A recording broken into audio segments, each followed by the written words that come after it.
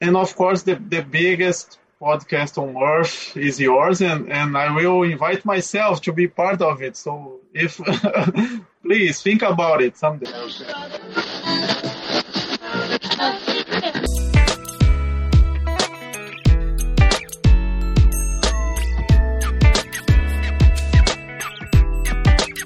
Hey, everybody. Todd Conklin, Pre-Accident Investigation Podcast. How are you? How was the week? Okay? You make it through? Any big excitement? Anything wild happen? I don't know. For me, it's interesting. I did my first little tiny baby trip, which I didn't even mean to do. I don't even know how this happened. So, one toe at a time, I guess. I don't know. A lot of you guys have just been slamming in your back to full boat. And I guess I am too. It's just the world is just, I'm entering a new ocean that I haven't entered before, which we're all there. So I'm not complaining. I'm with you. We're all in this together, kind of apart. At least we're together when we hang out. And that's a good thing. So great news, all sorts of excitement going on. Great conversation. There's a really bunch of cool podcasts coming up. Today's Ugo Part 2. I'm excited to get this one just because this was really a fun conversation. And as you know, I'm Ugo's biggest fan, so I got that going for me. And I guess the book is really moving like crazy in Brazil. So there we go. There we go. So listen carefully because I won't talk much about this other than to say thanks for listening, and it's awfully good to hang out with you. I'll get a little more at the end of this for sure. But this is the part 2 of our conversation. If you've not listened to part 1, I don't even know if it matters. You'd have to tell me if it matters. But part 1 was last week. This is this week. As time moves in a logical, progressive, nonverbal agenda. Here we go with Ugo Part 2. Talking about measuring safety, what is also a question that popped up a lot for our viewers. Most of the time we started to using what we call lagging indicators, incidents, and everything you know. And then when we started the new view, all the companies, it's so common that companies doesn't know what to measure. Right. So probably this question popped up a lot for you. And I want your thoughts on what to measure. Is safety measurable? First of all, we need to define safety clearly before setting what should be measured, what's relevant to measure. So give us your wise advice on this as well, please. So my wise advice on this has changed this year during the pandemic. So the pandemic, which we can both speak of, quite frankly, because both our countries have not done a stunningly good job in really managing this uncertainty in a way that was terribly effective. It's changed me. And one of the things about talking about building capacity in a system for the last 25, 30 years is that I used to really have to define and sell the idea that you need capacity. Because capacity is weird, because if you don't need it but you have it, it's expensive. The challenge is if you need it and you don't have it, it's really expensive. And capacity is hard to build when you need it. It's really hard to build when you need it. And that's what we're seeing. And so the pandemic has really caused me to think a lot about measurements, because I would suggest we've struggled with the idea of leading data, leading metrics versus lagging metrics for a really long time. And I've said quite publicly many, many places that I don't believe there are leading metrics. And the reason I say that is because I think if there were leading metrics, big companies would have discovered them, paid for them, and given them to us. Like, I'm convinced if there were truly predictive leading data, BP would have found it after the Macondo well blowout, because money was not a problem and building public trust in reliable performance was a giant challenge. I think we should go back to the high reliability people who have said all along that it's not about measuring, because measuring is always going to tell you what happened, because you only can measure something that has taken place, right? You can't measure something that hasn't happened. The absence of a null set makes for hard data collection, right? What they've said in high reliability is that we should really be monitoring systems. And so I would sort of define it this way for us. In a ordered system, in a linear system, like a machine, like the motor in your car, you can actually measure the performance of that motor and use those measurements as a diagnostic tool to understand what's next. For instance, the gas gauge. That's a really important metric because it tells you how much gas is in the vehicle, and you can then determine based upon where you're going to go if you have sufficient amount of petrol, right? I would tell you that in a complex system, the systems that we deal with, systems that involve people and that involve context and that have many pieces and they're tightly coupled, emergent complex systems. I don't really have to define this to you. You have a giant Nietzsche sign behind your head, so I think you understand that, right? In a complex system, we really probably wouldn't want to measure parts of that system because no one part of that system is any more important than any other one part of that system. What we want to do is monitor systems. We want to ask the question, are we moving forward? Are we moving backwards? Or are we staying the same? And that really brings up a point you made in your question, which is I'm not really certain in a complex system like safety in an organization that metrics do much more than sort of give us a historical referent of what has happened. I think what we want to do is really monitor the direction we're vectoring as an organization. Are we vectoring towards learning? When something happens, a near miss, a close call, an accident, an event, when something transpires, do we default towards learning and improving, or are we moving backwards towards compliance and punishment? And that actually is kind of a way to think of it. You would probably change your scale from a fixed number to more like a thermostat, where if risk is higher and you need more control, you turn it up. If risk is lower and you need less control, you can turn it down. But the challenge to measure things, and Karsten really talks about this in his new book, which is, if I can remember the name. Do you remember the name of the book? If it's hard to measure, maybe we shouldn't be measuring it. Oh, I talked to him last week, Karsten Bush. Yeah. Is that if you can't measure, you probably shouldn't. Yeah, right. And he's right on target. And that's a not popular thing to say to a company, because a company really believes the world's linear and predictive, and so everything needs to be measured. In fact, they say really stupid crap like, if you can't measure it, it won't get done. Well, so that's not true. A lot of stuff gets done that you can't measure. I mean, a lot of stuff gets done.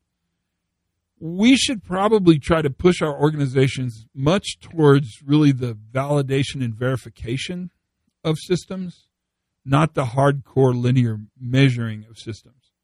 But that's going to be a hard slog, but I think it's time we start on it. And you're seeing companies do this. I'm seeing companies, again, around the world who are no longer really counting injuries. I mean, they respond and they don't want people to get injured, but they don't see that injury count as predictive, because it's not predictive. I mean, it's a historical understanding of what's gone wrong, but last night's injury doesn't predict tomorrow night's injury, and it never will. I mean, we wish it would. It'd be cool if it did, but it never will. Perfect. And talking about creating capacity being expensive, I have another story. I was doing the coffee this morning, right? And then one of my kids, he had dropped the coffee bottle, so it cracked. So there was two pieces. One was the filter, and the second was the bottle, and it totally latched.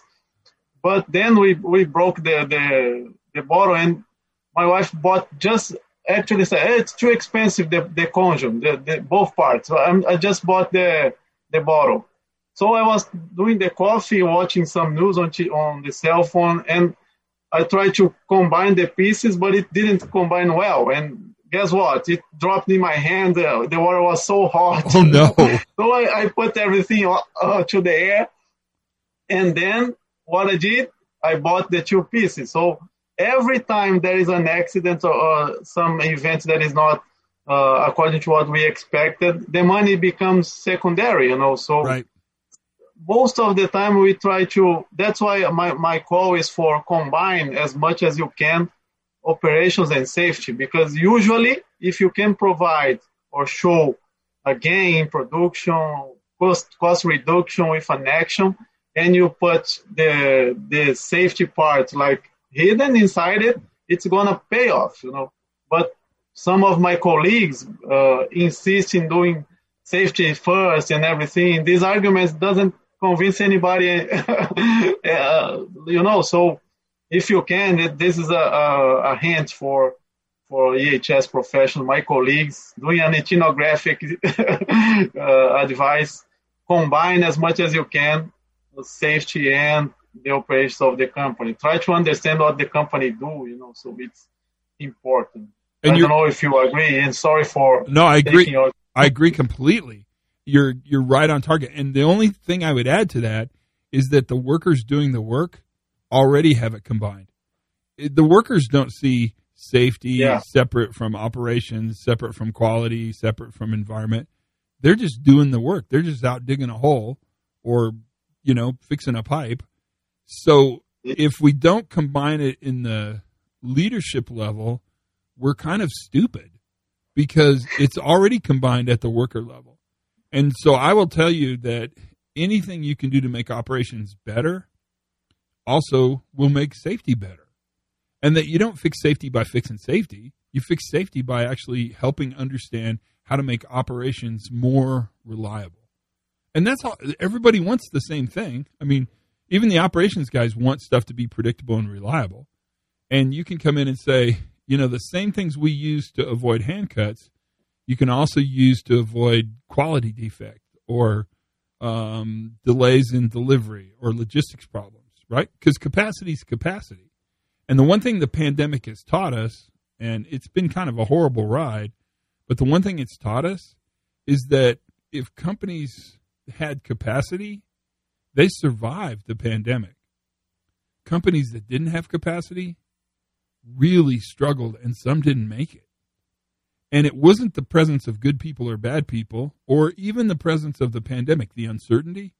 It was the presence of their ability to adapt and recover and flex and have that capacity in their operations so they could function. That's really a powerful lesson. I hope we learn from it. At this point, between you and I'm not sure our governments are going to learn, but I hope they do. Yes, they will for sure. So, talking about practical takeaways related to the 5 principles, for example, if you are traveling all the time, involved in big projects with amazing companies and people, what would you mention as good practical takeaways that companies took that you could name or point for us that we could try to implement in our companies? Something that caught your attention lately, something that needs to be... Yeah, so one piece of advice that I'm seeing happening at a lot of places that I'm really impressed by, and that's the notion of taking what is traditionally called stop work authority. Do you guys have that? Any worker can stop a job if they feel like it's unsafe? It's in the legislation here in Brazil. Yeah, mostly it's legislated, and it seems like... But only in the legislation. Yeah, that's true. I get you. I understand that completely. That seems like, on the surface, that seems like a really good idea. You're empowering workers to stop a job before it kills them, right? But I'd actually tell you that I've never been very impressed with stop work. Because if you're counting on workers stopping a risky job before it has consequence, that means every other system in the company failed. Because that's the last line of defense. And you're actually counting on the people with the least amount of influence over the organization to actually make the boldest statement, which is, we're not going to do this job. What I would encourage you to think about is taking the same energy that we put around stop work and switching it to start work. And in fact, telling workers, this is the work we're going to do. Here's what will kill you. Here's where the risk is. Here's what's critical, and then asking this question: when that bad thing happens, not if, but when. So in Spanish, cuando, not si. Cuando. Cuando. Portuguese, cuando as well. Okay, so it's perfect. Look at me. Same word. That's right. Same word. When it happens, cuando, when it happens, because we don't have perfect systems, we don't have perfect people, we don't have perfect tools, we don't have perfect work, we don't have perfect customers. When that bad thing happens, what do you count on to not die? And then what the workers will tell you are the essential controls that need to be present if everything goes really bad. And then the third question, so what'll kill you when it happens, cuando, what keeps you safe? The third question I'd ask is that enough? And then basically you empower workers to not start the job if the essential controls, the most important controls, and there rarely are very many of them. It's always 2 or 3 or 4 controls. Don't start the job if those controls aren't in place. And we will celebrate you not starting that job as if it were a stop work. Think about it. If you've got guys working at height and they're wearing a harness and there's no place to tie off above their head, so they can't tie off, that crew can come down and say, we can't do this job because there's no place to tie off. And that's an essential control for working at height. And then the company says, nice job, good catch. You actually avoided somebody dying, and we're going to celebrate that as a success. That's a safety success. And then what we're going to do is go up there and put a tie off on this job so that you absolutely have a place to tie off in order to get this work done tomorrow. That's I love the idea. I love this idea. Yeah, and it's the idea of starting when sure, or starting when safe. Maybe is a great, but safe's kind of a hard word to define. I'm not sure what safe means, but start when sure. And the thing is I can't predict uncertainty because, as Nietzsche would say, it is uncertain, right? Uncertainty is hard to predict because if it were certain, then I could predict it, but it's uncertain. So I can't predict uncertain outcomes. So if I cannot predict uncertain outcomes, then I must use certain controls. And the crazy thing is I actually can predict the presence or absence of the control. If I cannot tie off above my head to do this job, that's a binary choice. I either can tie off or I cannot tie off. And if the answer is I cannot tie off, then let's empower our workers to not start the job. Don't start the job because we want you to start when those essential controls are in place. That's kind of linear, and it's a little interesting to think about, and it's probably easier to say than it is to do. But I like it because it puts the onus for actually creating an environment where safe work can be done in a highly variable outcome on the company providing the controls, not on the workers psychically determining when a system will fail before it fails. Yes, I'm so happy. I never thought about it in this way, but fortunately we have a tool for this in the company. We call it the Field Hop. Probably you are familiar. That is everything that we do, and it changed the image of the safety people stopping things, being those that have negative approaches. Always they are stopping, the policemen, working against the company. Yeah, the policemen.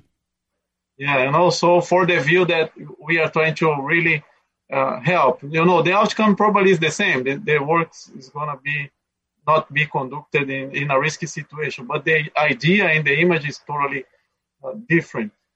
Todd, our time is flying, but I still have two final questions for you. The first one is related to safety professionals. What do you think a good safety professionals in the roads today needs to be a good one? So what kind of skills, abilities, knowledge they need to have to perform well in a new view culture?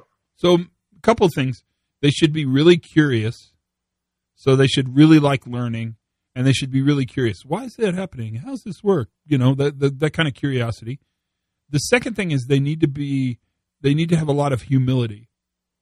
And it's important to know when you don't know, and it's important to know that expertise lives at every level of the organization, and that the guy running the crane is probably a bigger expert than you are in running the crane because he runs the crane all day long. And so that humility really helps them. And then the third thing is I think they have to have confidence. They have to believe that what they're doing is actually going to make the world a better place. So that confidence and the ability to not do harm, do no harm, the Hippocratic Oath. Go into the world and have confidence that the way you see the world is important, because people are going to push back. They're going to want to say, that guy wouldn't have gotten hurt if he would have followed the procedure. And you need to be confident enough to say, well, yeah, that's true, but it's really oversimplified. Let's ask the deeper question, was the procedure followable? Do they usually follow the procedure? Does the procedure make sense? Those questions become much richer. That's really the three things I think a safety professional needs. I'm not sure they need any formal education, but it helps. I'm not sure they need degrees, but I think that's a great thing to do. I'm not sure they need to actually study only safety science. I think people who have backgrounds in social work and counseling, psychology, engineering, math, all those things play. They're all really important. I just think they need to be able to see the world more systemically, to have confidence, to have humility, and to be really interested in learning. Good safety professionals never stop learning. They're learning stuff every single day. I bet you learned something. Well, you did. You learned about coffee today. Today was a big day for coffee, right? But in a painful way. But you learn something every single day, and that learning is really what it's about. Our goal is really the same, you and I, and that is that we screw up better every single day. You know what I mean? We screw up better tomorrow than we did today, and the next day we're going to even do it better than we did the day before. Perfect. I love your book, Asking Better Questions. I like philosophy, and Voltaire, you're familiar, probably said that we measure a man not by his answers, but by his questions. Which is so beautiful, right? And I think about that all the time. In fact, what I think about, and it's a direct response to Voltaire's philosophical work, and that is the enemy of the question is the answer. So the only thing that stops you from being questioning is the belief you already know the answer. And so you want to really, this is very philosophical, but I really like this idea. You want to be humble enough to know that you don't know the answer. And the crazy thing about this, and this will sound crazy, is that not knowing is way better than knowing.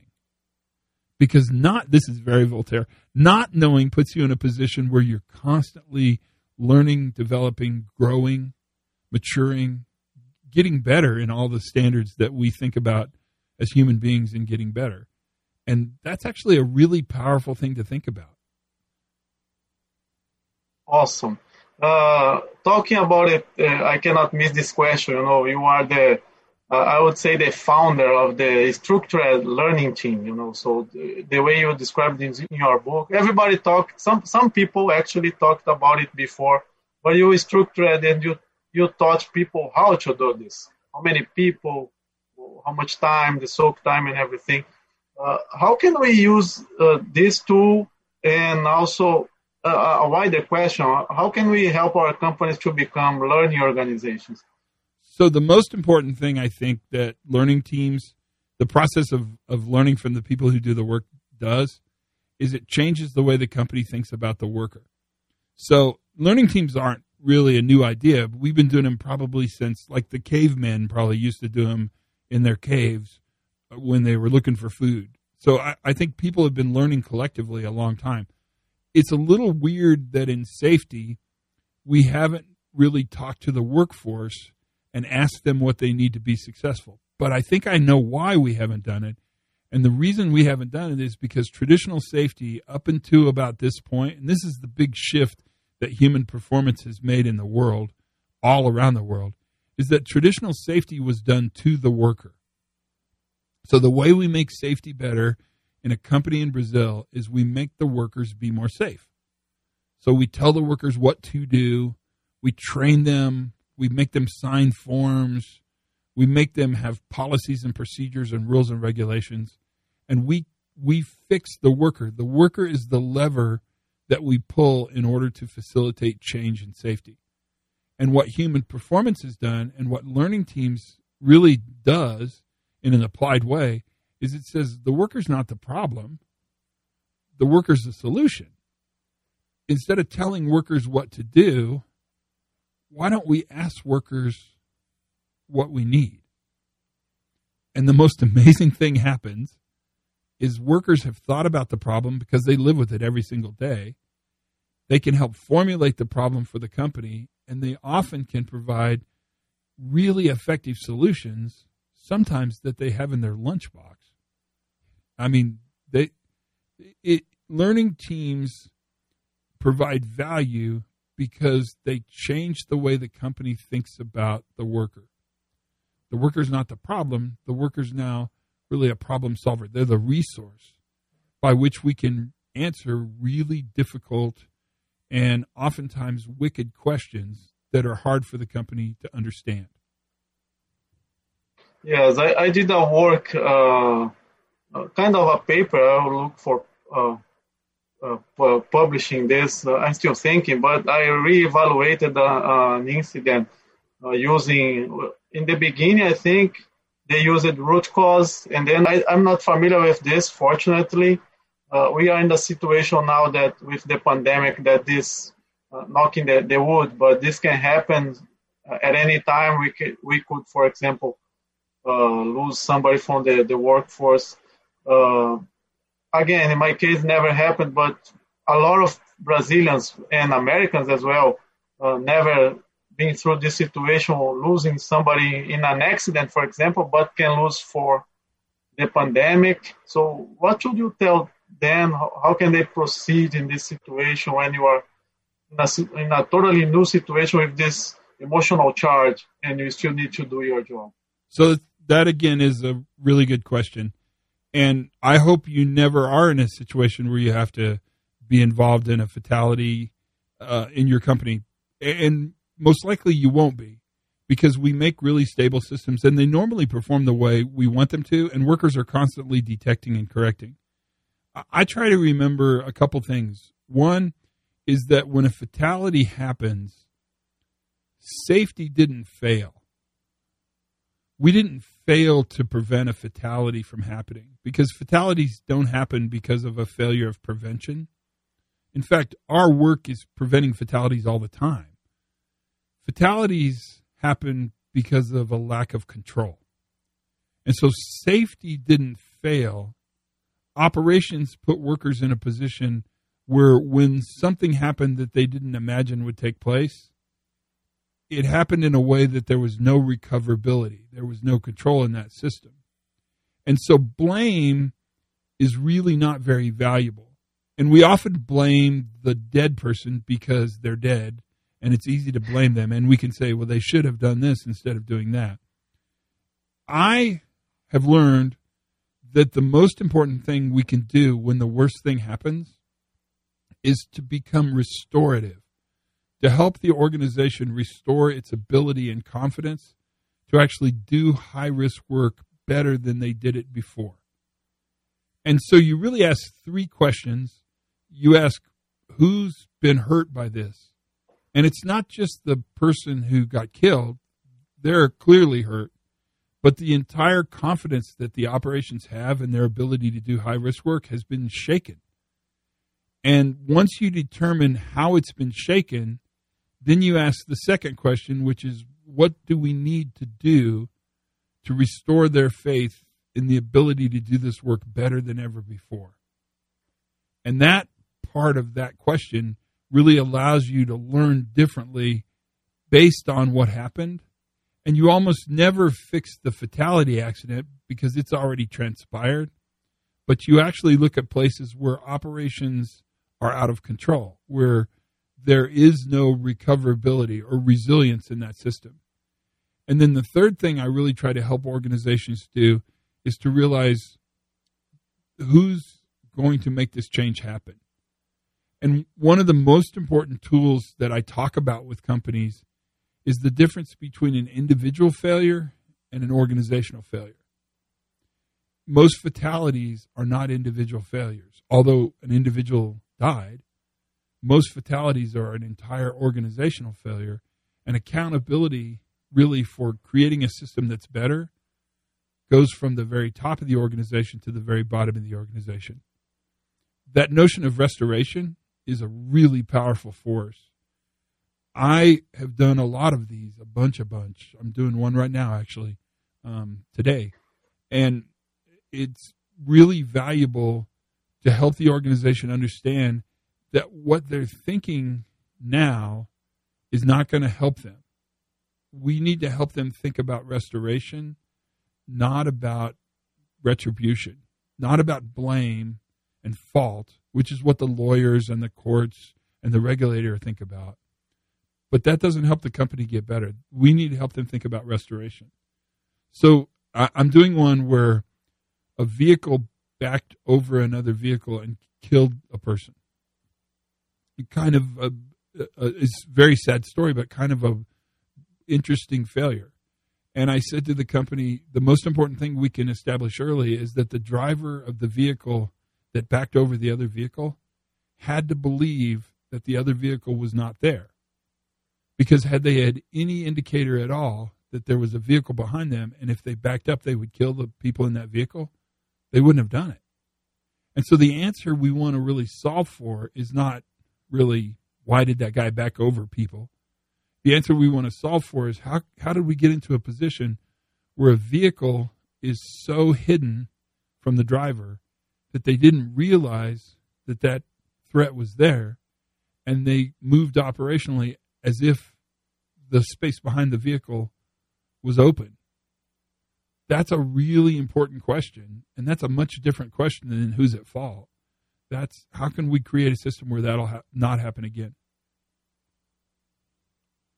Wow. Thank you so much for this hour. Thank you. It was fun. So fast. People in Brazil, there is when you say Inho, it means little. For example, Ronaldinho means little Ronaldo. Right. People call me Todinho, but it's that's perfect. Little Todd, you know. That's perfect. But Todinho is a chocolate milk over here, you know. So that's even better. So I say, no, I'm far from being the Todinho. So no, you're the man, dude. You're the man. Mister, thank you so much. Thank not you only for this, but for everything you've been doing. As I said, I know everything because of the first training back in 2012. And we were just babies then too. We were just babies. You know that was 10 years Sometimes ago. I heard people saying, I brought the new view for Brazil. I know. I say, okay. 2012, we were already eating meat already, man. That's right. But Todd, thank you again, and I'll again always be thankful for you and for as I tell people, you know. So some people say, "Oh, what do you think? Who is the guy in the new view?" I say, Todd is the one that makes things possible for us. You know, a lot of people write good stuff and they have their value, but you are the one that can translate it better into practical things, like you did for the learning team, like you did with HOP in the principles. Things become, you know, tangible for us, for the industries, for real people, and that's awesome. Thank you so much. You were so sweet. Thank you so much. And there you have it. That was sure nice comments at the end. I didn't even know. I never know what to say. Luckily I'm not there. I mean, it's all done, you know, via Skype and all that kind of stuff. So, luckily I'm, you know, separated enough so I can blush privately. And I don't think blushing really shows through on a Zoom meeting, does it? I don't know. I was watching the Canadian Parliament member who did the Naked-ish show last week. I thought that was interesting. One must be careful when one is doing meetings. That's the lesson we can all learn, for sure. So that was the conversation. I hope you enjoyed it immensely. It was really fun. I'm sure we're going to hear more from Hugo, so that's just a matter of time. Until then, my friends, that's the pod. Learn something new every single day. Have as much fun as you possibly can. Check in on one another. Be kind. And for goodness sakes, Be safe. See you next week.